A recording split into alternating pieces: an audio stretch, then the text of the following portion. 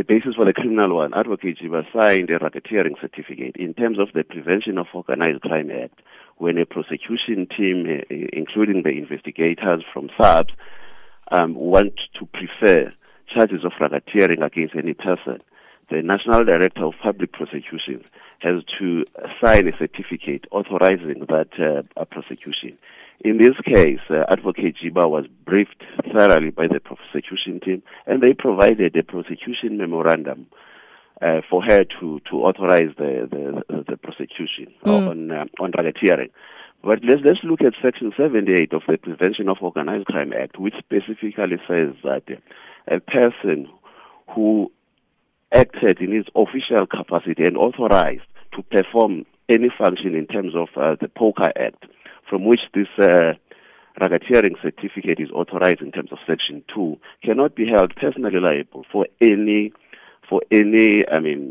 matter that is for anything that was done in good faith. In this instance, there is not even a single shred of evidence that suggests that Advocate Jiba, in authorizing the racketeering certificate, acted in bad faith.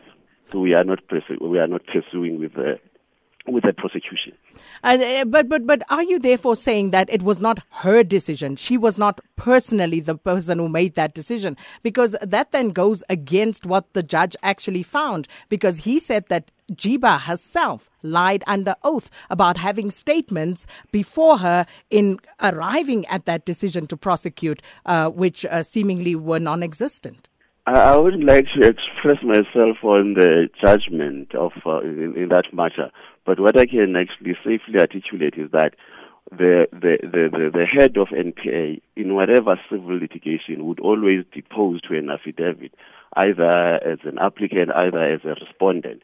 But the facts that were contained on that affidavit flow from the memorandum that was presented to her for perusal and approval to issue the certificate of racketeering. So are you saying that judgment has no material bearing on this decision? We respect the judgment. It's very unfortunate that it was not paid. I mean, the appeal was withdrawn. We would have liked it to be for someone to sort of to express himself in terms of on appeal.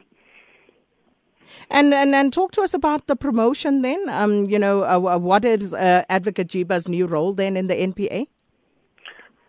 So again, as much as we do not articulate ourselves on internal operational issues, but it's we deem it very prudent to sort of to reflect on this one, because it has no basis whatsoever. Advocate Jiba, let me rather say, the national directors, four of them, the deputy national directors of public prosecutions are appointed by the president in the office of the national director of public prosecutions. The national director of public prosecutions has no powers whatsoever to demote or promote a deputy national director who was appointed by the president. They are appointed in the office of the national director, who then allocates portfolios which he deems fit in line with his vision and strategy. No deputy national director is appointed to a specific portfolio. Nobody owns a portfolio. So is it therefore incorrect to say that she was promoted? It is totally incorrect. The reshuffling is not the first time that this has happened. Mr. Nxasana, when he came in, Advocate Jiba was heading NPS. He reshuffled their portfolios. He gave him the legal affairs division. Nobody wrote any article about that. I find it very peculiar now that this becomes a public issue and blown out of proportion.